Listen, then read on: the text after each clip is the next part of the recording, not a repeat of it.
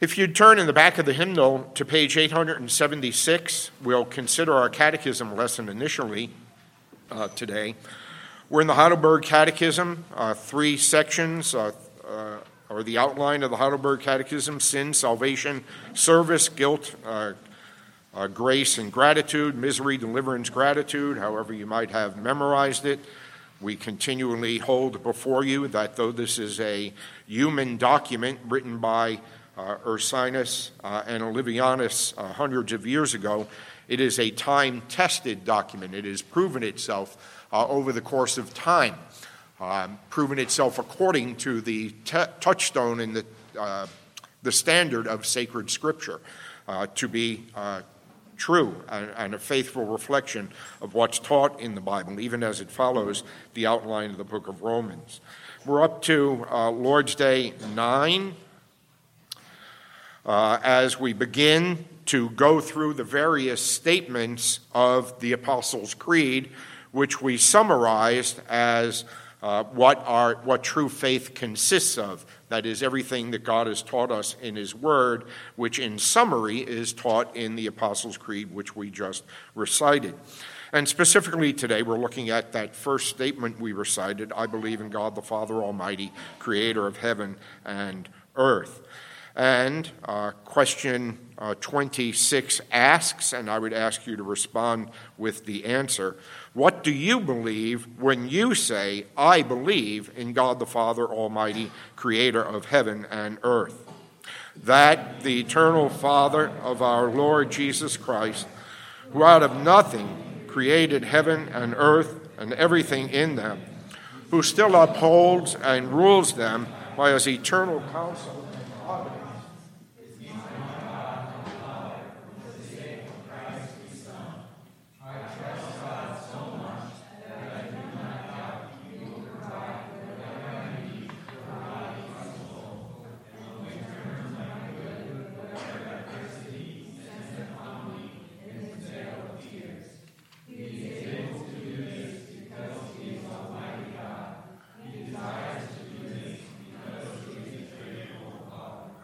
well, that's quite a mouthful, but we're going to pick it apart and examine it in some detail this morning that we might personally benefit from it. So, in your Bibles, if you care to, please open to Ephesians chapter 1, which we're going to be looking at and scrutinizing somewhat closely with respect to the truths that are taught in this first sentence of the Apostles' Creed. I'm going to read verses 1 through 6 for the benefit of the context. So, hear what follows for what it is, in its entirety, the Word of God. Remember what we noted last week, that the preached Word of God is the Word of God. So, not just reading, but preaching.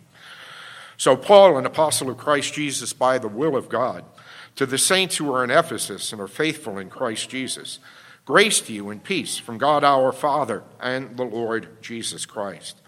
Blessed be the God and Father of our Lord Jesus Christ, who has blessed us in Christ with every spiritual blessing in the heavenly places, even as He chose us in Him before the foundation of the world, that we should be holy and blameless before Him. In love, He predestined us for adoption as sons through Jesus Christ, according to the purpose of His will, to the praise of His glorious grace. 3 points this morning on, O my Father, Almighty Comforter. First of all, the reality of this. Secondly, the reasons. And thirdly, the responses. So if you were paying attention as we went through the Heidelberg Catechism, very importantly, I want to highlight for you that the Catechism here, as is always the case, is not interested in a theological definition of creation or providence, all right? The Catechism, in its inimitable style, is personal, practical, and pastoral. And the theme of comfort, which is stated in question and answer 1 of the Heidelberg Catechism, what is your only comfort in life and in death, is not left in question and answer 1. but rather it is the theme which is woven through the entirety, the fabric of the Heidelberg Catechism. And when we come to this question at the beginning of the Apostles' Creed, it is the same thing. The theme is comfort, even if it is not explicitly stated.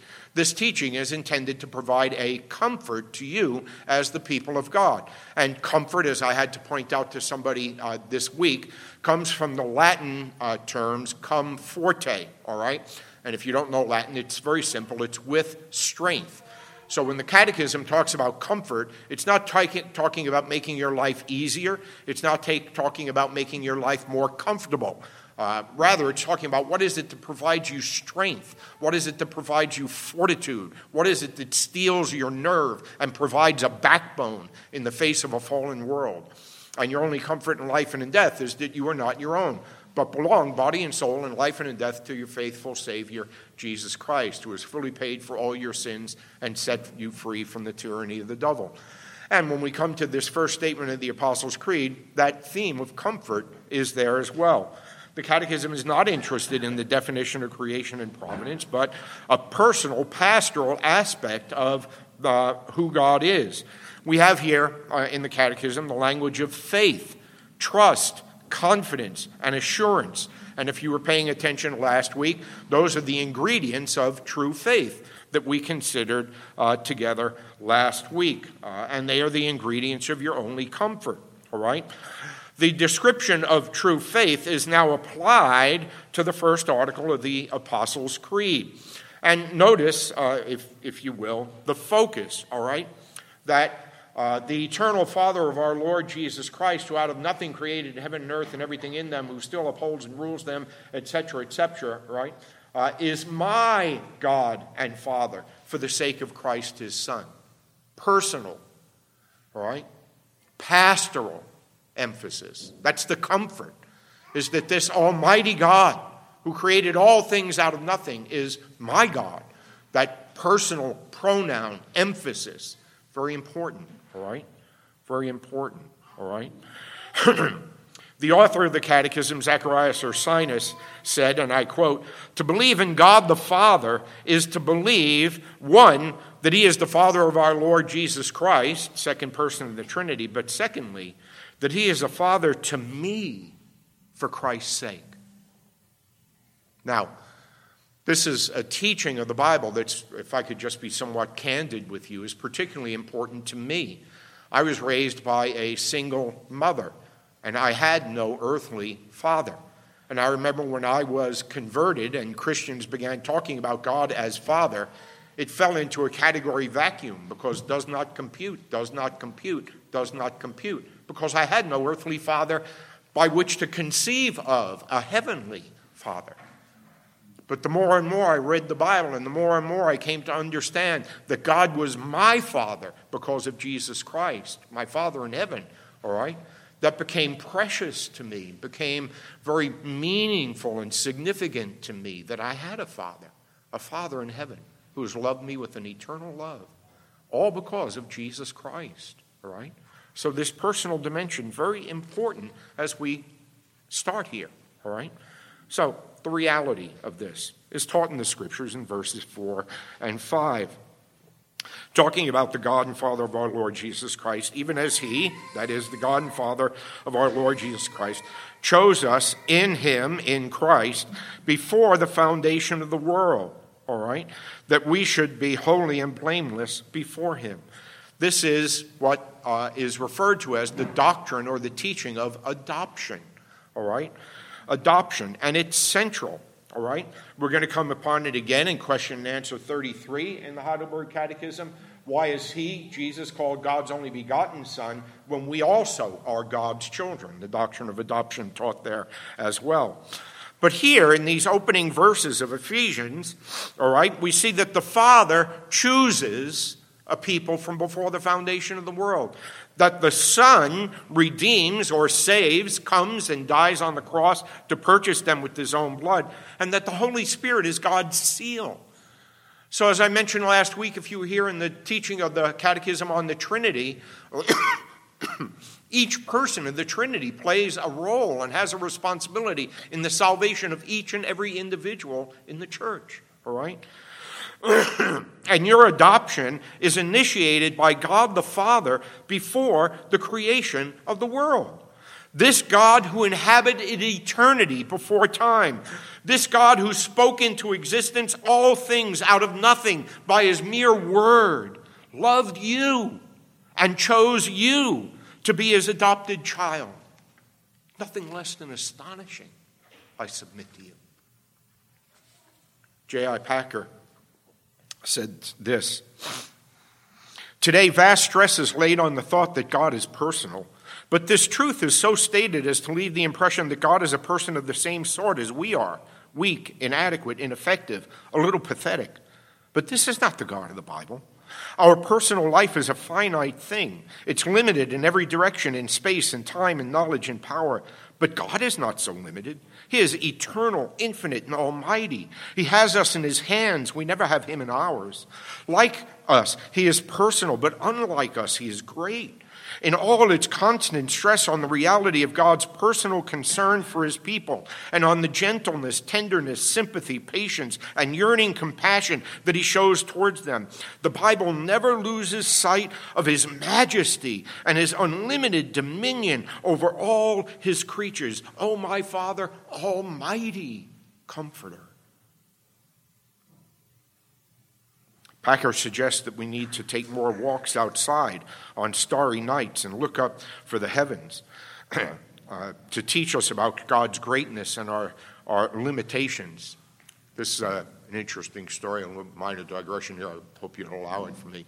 Years ago, when we were starting down in Lower Manhattan, we only had one service in the morning, and oftentimes our sister churches would call upon me to go there and preach their evening service. And the Hudson Valley United Reformed Church asked me to come up and preach. And as I often did in earlier years, I would ask if somebody would want to come with me so that they too could become exposed to our sister churches, which are very unlike us, and they could get to know them and know the people there, and people there could get to know them. So I asked Eddie Urban and I asked Sam Perez if they wanted to come with me. Now, if you don't know where Hudson Valley United Reformed Church is, it's all the way up the thruway, right? Keep going past exit 16, past exit 17, go all the way up. Maybe you know where that huge shopping center is all the way up there? What's the name of that shopping center? No, way past that, no. Woodbury Commons, right, where all the disc outlet stores are, right? Well, that's just where you make a left turn. Then you got to go about another 45 minutes all the way out into the sticks, right? You're out there, right? Anyway, I preach, the sun goes down, we leave, we're driving down Route 17A. All of a sudden, from the back seat, Eddie, I'm sorry he's not here now, he'd get a kick out of this, right? Eddie said to me, stop the car, stop the car, stop the car. I'm like, right already, what's wrong? He says, stars. Stars. We got out, we must have stood there for 10 or 15 minutes just like this. Now, if you don't know Eddie grew up kind of in, Harlem, and Sam grew up on 98th Street, I think, kind of Spanish Harlem, right? So this was like a revelation, You get outside the city, you look up at the sky, man, there's stars up there. But the point is, it's awe-inspiring, isn't it? And it's humbling when you realize how small and puny and tiny you are in the vast array of the universe. This author goes on, look at the stars. The most universally awesome experience that mankind knows is to stand alone on a clear night and look at the stars. Nothing gives a greater sense of remoteness and distance. Nothing makes one feel more strongly one's own littleness and insignificance. And we who live in the space age can supplement this universal experience with our scientific knowledge of the actual factors involved. Millions of stars in number, billions of light years in distance. Our minds reel, our imaginations cannot grasp it. When we try to conceive of unfathomable depths of outer space, we are left mentally numb and dizzy. But what is this to God? He created it all. And he's become your Father because of Jesus Christ. That's the reality which we need to seep into our bones. Well, what are the reasons given us in the text? Well, look at verse 4, if you will. And this is why verses, I mentioned to you in past weeks, right? We're not proof texters, right? Proof texting is not a valid means of interpreting the Bible. Give me a proof text. Give me a proof text, all right? The Bible is not a collection of proof texts, all right? Doesn't mean we shouldn't base things on the Bible. Doesn't mean we shouldn't know where things are found in the Bible. Of course you should. We want to do that. But proof text, the Bible is not a collection of proof texts. This is a letter that's written to a church, all right? And the verses were not put in for centuries after Paul wrote these words under inspiration of the Holy Spirit. And what's the particular danger? Well, look at verse 4 and how it ends. Two very important words there. In love. And then you have 5. And then what's the next word? He predestined us. Now, can I tell you what one, perhaps unintended, consequence of putting that 5 there? Is people think of the doctrine or the teaching of predestination as a cold doctrine.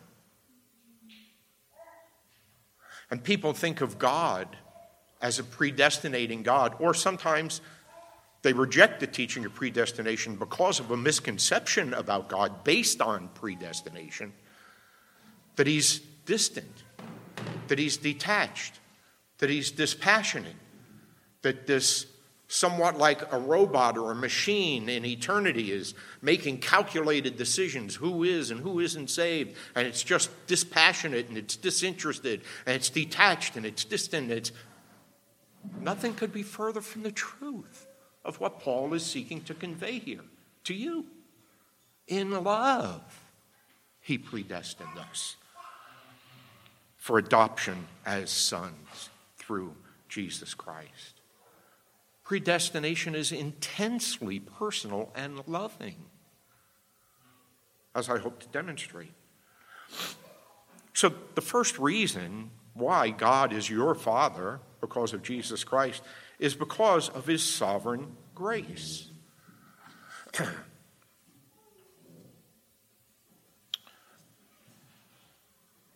One author writes this. He says, does our knowledge of God's gracious choice humble you and fill you with gratitude and joy? It should. It's not enough for you to be doctrinally sound. That's important, but it is not enough. You must also warm to the Word of God, personally engage with this truth. For you to say amen to the doctrines of grace and not be filled with gratitude to God for his grace shown to you means that you do not yet believe the doctrines of grace as God intended. Remember, the purpose of election, according to Ephesians, is to praise God. If you cultivate doctrinal precision but fail to allow God's truth to rule your heart, you're a Pharisee and a religious externalist. He concludes, he says, a proud Calvinist is an oxymoron, a contradiction in terms. Seems I've heard that before. But the second reason is sovereign love. Sovereign love. Look at, in love, he predestined us for adoption as sons. Can I ask you to turn to a very well-known verse to most evangelicals? And here's another illustration and example why proof texting can be problematic. Turn to Jeremiah chapter 17.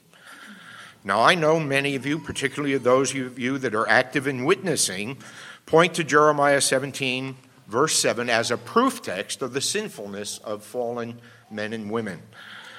Jeremiah chapter 17, and wouldn't you know it, I made a mistake here. 9, my bad. All right, now, here's the proof text.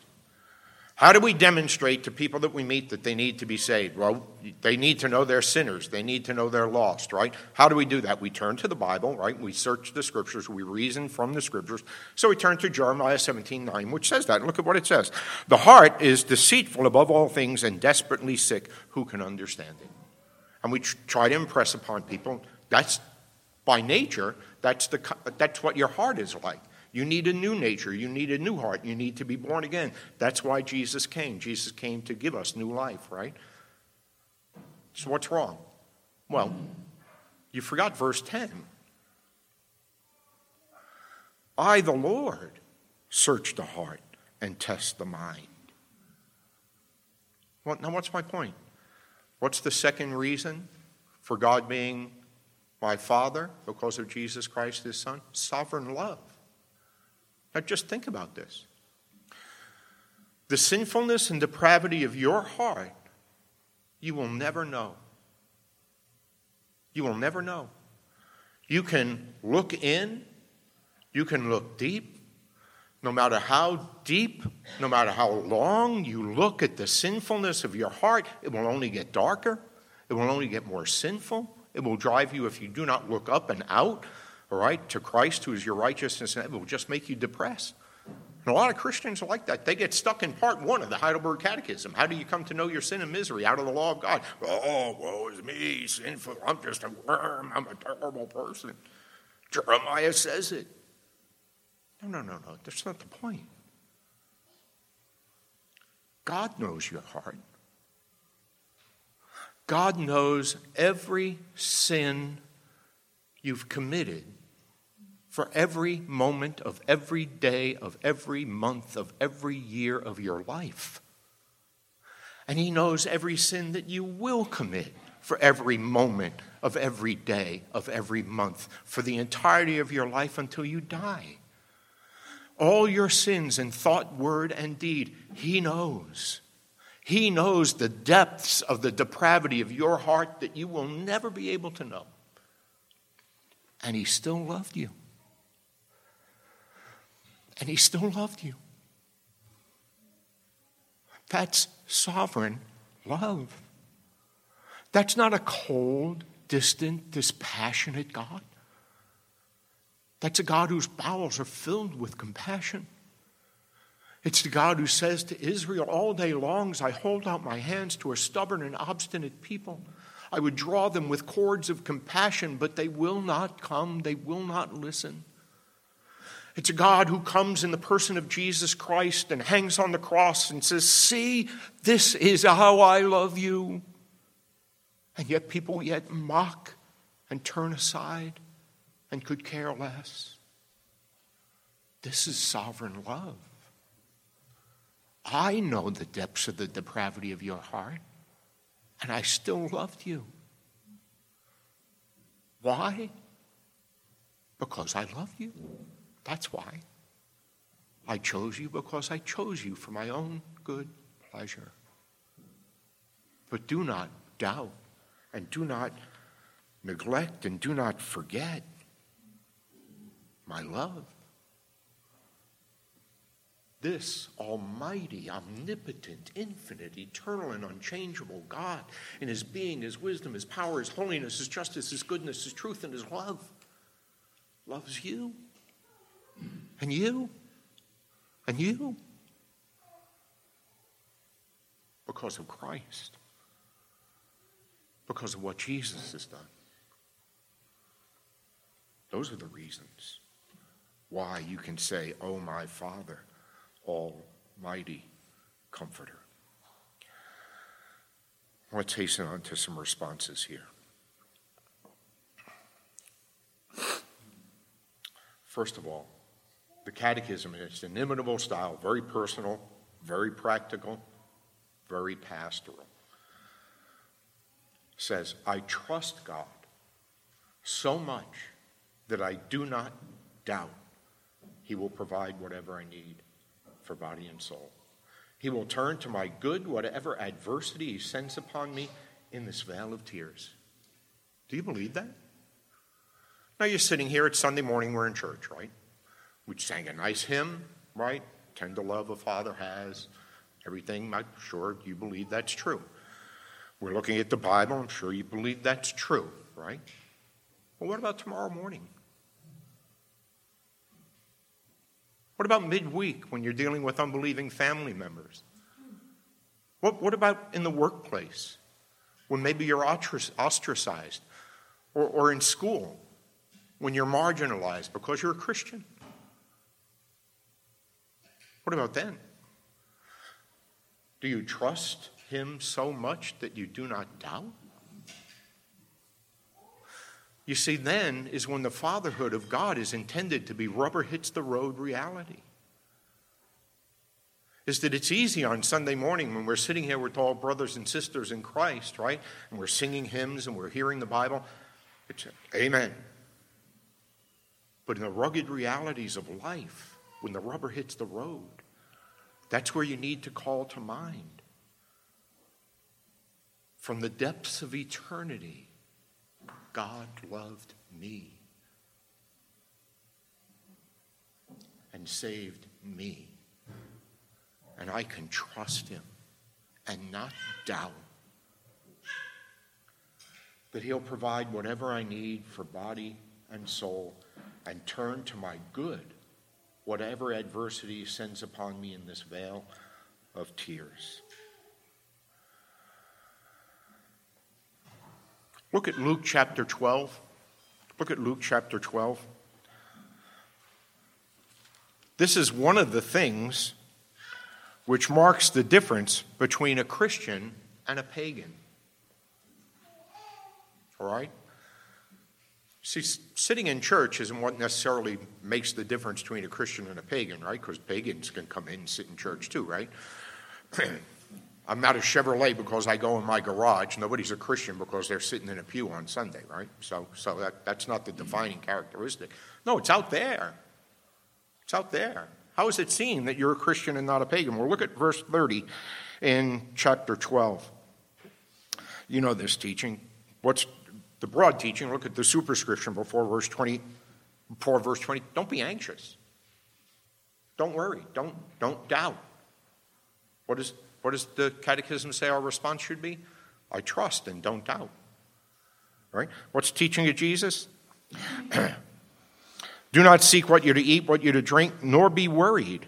For all the nations, all the goyim, all the peoples, all the unbelievers seek after these things. And your Father knows that you need them. Instead, seek his kingdom, and these things will be added to you. Fear not, little flock. What are you worried about? What are you doubting? That's what the unbelievers do. That's what they chase after. I have a Father who's almighty, who's omnipotent, who's loving, who's my comforter, right? Look at secondly, right? The Catechism says he is able to do this because he is Almighty God. He desires to do this because he is a faithful Father. Jerry Bridges has a book which I would commend to you called Trusting God. And the premise of the book is why should you trust God? Now, it's a couple of hundred pages, and all of it's worthwhile, all right? So I'm consolidating it down to this last paragraph in the Catechism, sorry. So kind of distilling it for you sermonically here. He basically says you need to trust God because he's almighty. He is able to do this because he is Almighty God. Trust him because of who he is. He's almighty. He's in control of all things. Not a sparrow can fall from the tree without him knowing about it. He knows the number of the hairs on your head. He's numbered all your days from before you were born. He's Almighty God. He brought all things into being by the word of his power out of nothing. And he's your Father. He's your Father. My Father is able to do this for me. And Jerry Bridges says, second reason why you should always trust God is because he's loving. He's not just all-powerful, wielding his control over the universe like some maniacal dictator, or even if he's a benevolent dictator. No. He's a loving Father. He desires to do this because he is a faithful Father. Do you know who God is? Do you know who your Father is? Do you trust him? Don't doubt him. Don't doubt him. Meditate on these things. Think on them. Pray on them. Get them into your bloodstream. Get them into your heart. Get them into the fabric of your soul. Get them into your bones. This is, if you're a Christian, this is your Father. This God is almighty, and he wields all things, even adversity, even dark providences, even sickness, for your good and for your salvation. And no matter what comes. Catechism in the next question on providence, says, all things come to us not by chance, but by his fatherly hand.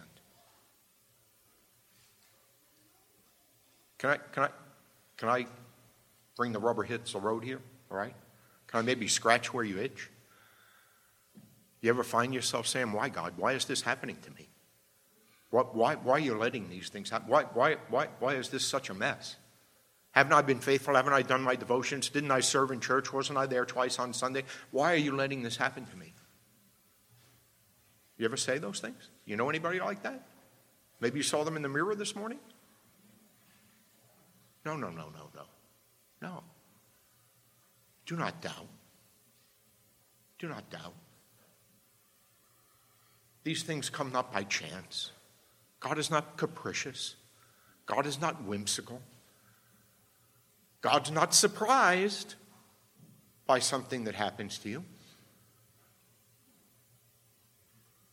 All things come from his fatherly hand. And the question is not why, but how, Lord, will you use this for my good and for my salvation? How will you use even this dark providence to make me more like Jesus Christ? You know that verse, right? Here's another illustration of why we shouldn't proof text, right? For we know that in all things God works for the good of those who love him and are called according to his purpose. Well, try to say that. We just lost a child to death. You'd be heartless and uncaring, despite its being true. That's not what they need to hear, right? But a verse without a context is nothing but a pretext. You wrench that out of its context. What's the next verse? Romans 8:29. For we know that in all things God works for the good of those who love him and are called according to his purpose. For, here's why, here's the because, those he predestined to be conformed to the image of his Son. So what is the good in verse 28 that all things work together towards? The good is not some abstract, unknown, inshallah. If God wills it, that's Islam. It's not Christianity. The good is that you be conformed to the image of Jesus Christ. So the question is not why, God, are you letting this happen to me? The question is how, God? You're my Father. You're in complete sovereign control of every molecule in the universe. And you've loved me in Jesus Christ. How will you use this to conform me to the image of your Son and make me more like him? Now, the answers, I want to be just very plain with you, the answers are not always immediately clear. And you know what? Some of those answers, you won't know until you get to eternity. But you know that you can trust it's true because you say, "Oh, my Father, almighty comforter." Let's pray. Father, we love you and we thank you for your love for us. We thank you that we can trust you and not doubt, no matter what comes to us in this vale of tears. And we pray that you would help us, that you would increase our faith. We believe, help our unbelief. And we ask that you would grow us and stretch us, even test us, to make us more like Jesus and to trust you more and to love you more. We ask it in Jesus' name. Amen.